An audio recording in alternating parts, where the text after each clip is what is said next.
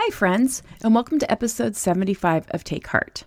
Don't forget to check out our website at takeheartspecialmoms.com for free resources and show notes.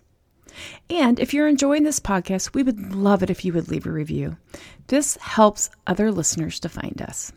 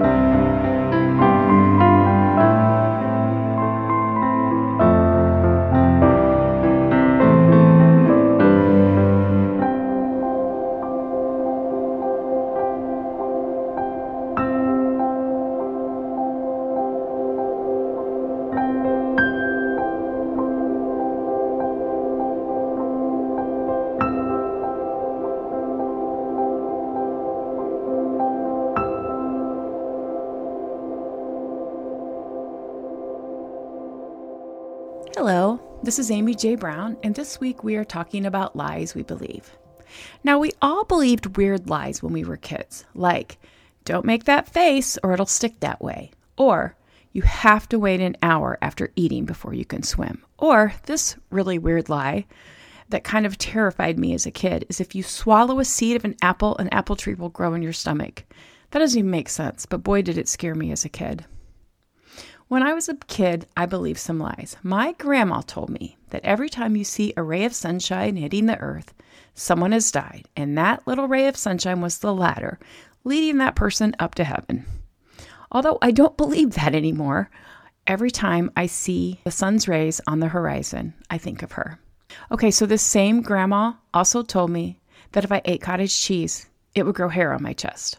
I am not sure why she told me and my sisters that, but not long after she told me that, I saw a really hairy man at the pool, and I have never eaten cottage cheese. I actually have never. I hate it. So, I also have a friend that thought the creepy kid catcher from Chitty Chitty Bang Bang, and some of you may not know that movie, but it was a kind of weird 70s Disney movie. He believed that the kid catcher lived in his grandma's closet, so he never went upstairs. I'm sure you have your own funny stories of lies you believed as kids. Even though they seem silly, those lies affected how we lived our lives, even as adults. For example, I won't eat cottage cheese. Ridiculous lies still affect our own grown-up lives. We just don't recognize them. Lies bind and burden us. They cause us to live our lives in bondage. Here is an example in my own life of the destruction a lie can cause. As you know, and I've mentioned before, we have a child with fetal alcohol syndrome and reactive attachment disorder. When we were learning about her diagnosis, I lived with so much guilt that what I was doing was all wrong. Her behavior was bewildering, and nothing ever got better. It seemed every day was a failure, and that failure was all mine. The false narrative put all the responsibility on me and none on the brain damage done by alcohol and the attachment issues that come with adoption and trauma. Once, when I was trying to explain it all to a friend, she said this comment. You know, she would have done so much better in a house with not so many kids. She would have gotten more attention. Okay, first of all, that's just a dumb comment. But there was no malice in it. But boy, did that one sentence pierce my heart. My friend loves me and did not realize that comment would worm its way into my heart and embed itself there in this form of a lie. It's your fault. You're not the right mom for this child. You are not enough. You are not enough is a lie of scarcity. Every lie I have ever believed in my life as a mom is rooted in scarcity. Scarcity is the belief that we will have an insufficient supply of what we need at the moment. It might be money or time or energy or knowledge. Scarcity makes me a prisoner of the urgent. Scarcity makes me think I have to control it all right now. Instead of trusting God, scarcity makes me think I need to run the show and force change, all the while forgetting to pray.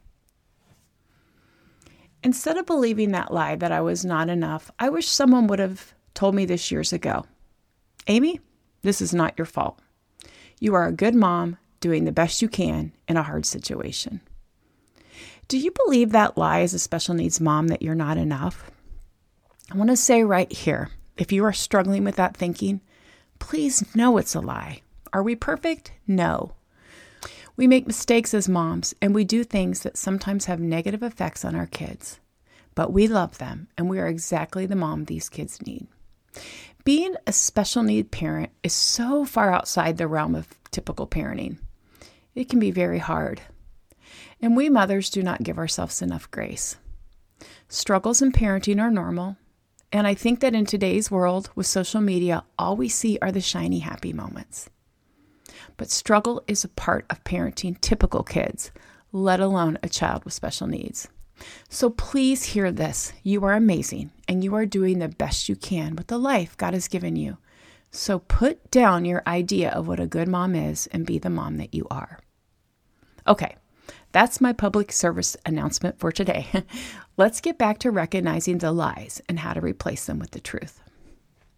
There's a parable that Jesus tells in the Bible about the prodigal son. It's a familiar parable, and you can find it in Luke 15:11-32.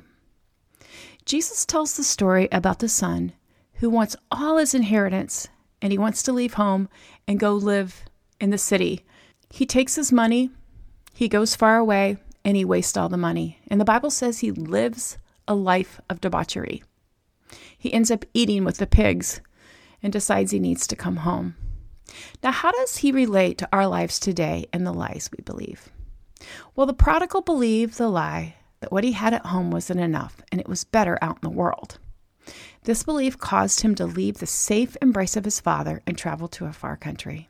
We may not be living a life of debauchery, but we all have lies that shape our lives, lies that take us far from home and the embrace of our Father. And we are far from home every time we believe the lie of scarcity. Here are some lies that you may believe. I recently had a mom reach out to me. She has a daughter with reactive attachment disorder, and she said this: every night I go to bed thinking I failed, that I'm not enough. Or maybe you believe the lie, I need to know it all. It's all up to me. I'm not doing enough. God will not provide. Or maybe you believe I can't rest, or I'm not allowed to feel angry, grief, sadness, fill in the blank. Or I need to fix this, or this is all my fault. For me, I believe the lie that I have to be ahead of the game. I'm always waiting for the other shoe to drop, and I worry that whatever situation is on the horizon, there won't be enough for me. This lie never leads me to rest and trust. Lies tell us we have to earn love, but the truth is life-giving. We are His children. We walk towards God. We have a choice of what we pay attention to, the lies or the truth. We do not have to open the doors to the lies of guilt or perfection. Like the prodigal, we can choose to turn around and walk towards God and home. We can let His love and His truth guide us. We are attached to our lies, and we do not recognize them as lies. Most of the lies we believe are not obvious at first. They may be from your childhood or your family, like it's not okay to cry. Or maybe we are being pushed and pulled by lies that came out of expectations we have for ourselves or that others have spoken over us. Or maybe well-intentioned advice, even from a friend, like the comment my friend made. And sometimes, sadly, from church. So what lies are you attached to, and how can you be free? Well, I have 3 R's for you: recognize, reconnect, and relinquish. Number 1, recognize the lie. Sometimes that is not always evident. We obviously know eating an apple seed won't grow a tree in our stomach, but the lies that inform our choices and rule our lives can be subtle. We have to recognize these lies by paying attention. Anytime you come to a situation that leaves you anxious, filled with dread, you can't pray, or a situation that leads to busyness and worry, ask, what belief do I have that is fueling this behavior? Here's an example. All 3 of my youngest kids have had neuropsych evaluations, and I look forward to the results because it helps me take care of my child. But I also dread them because it is filled with books and therapies and techniques. It's really thick. I immediately, when I received the report, go into overdrive thinking, I have to read it all. I have to do everything in this 10-page document.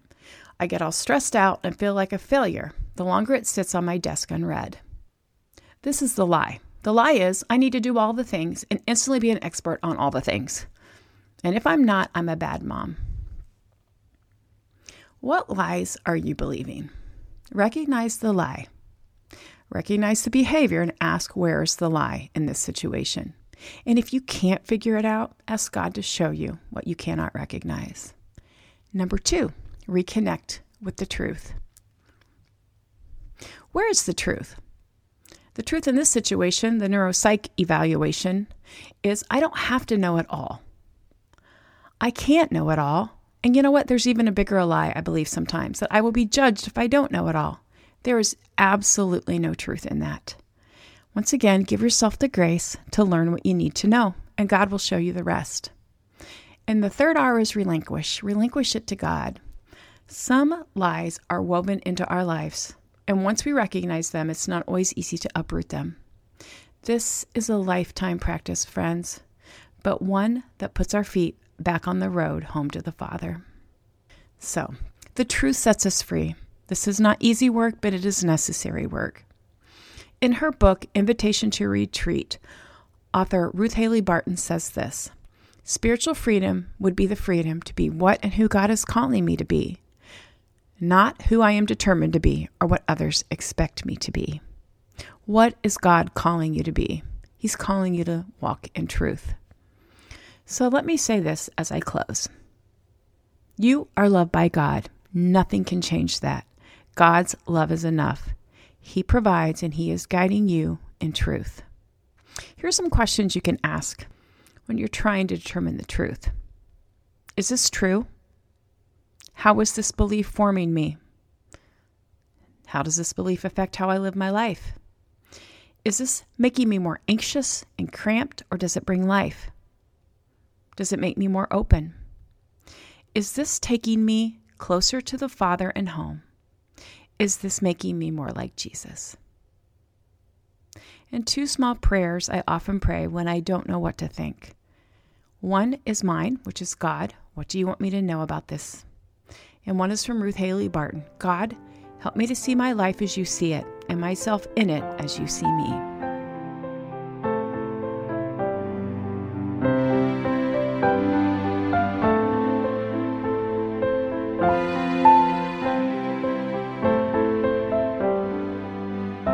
Thank you for joining us this week on Take Heart.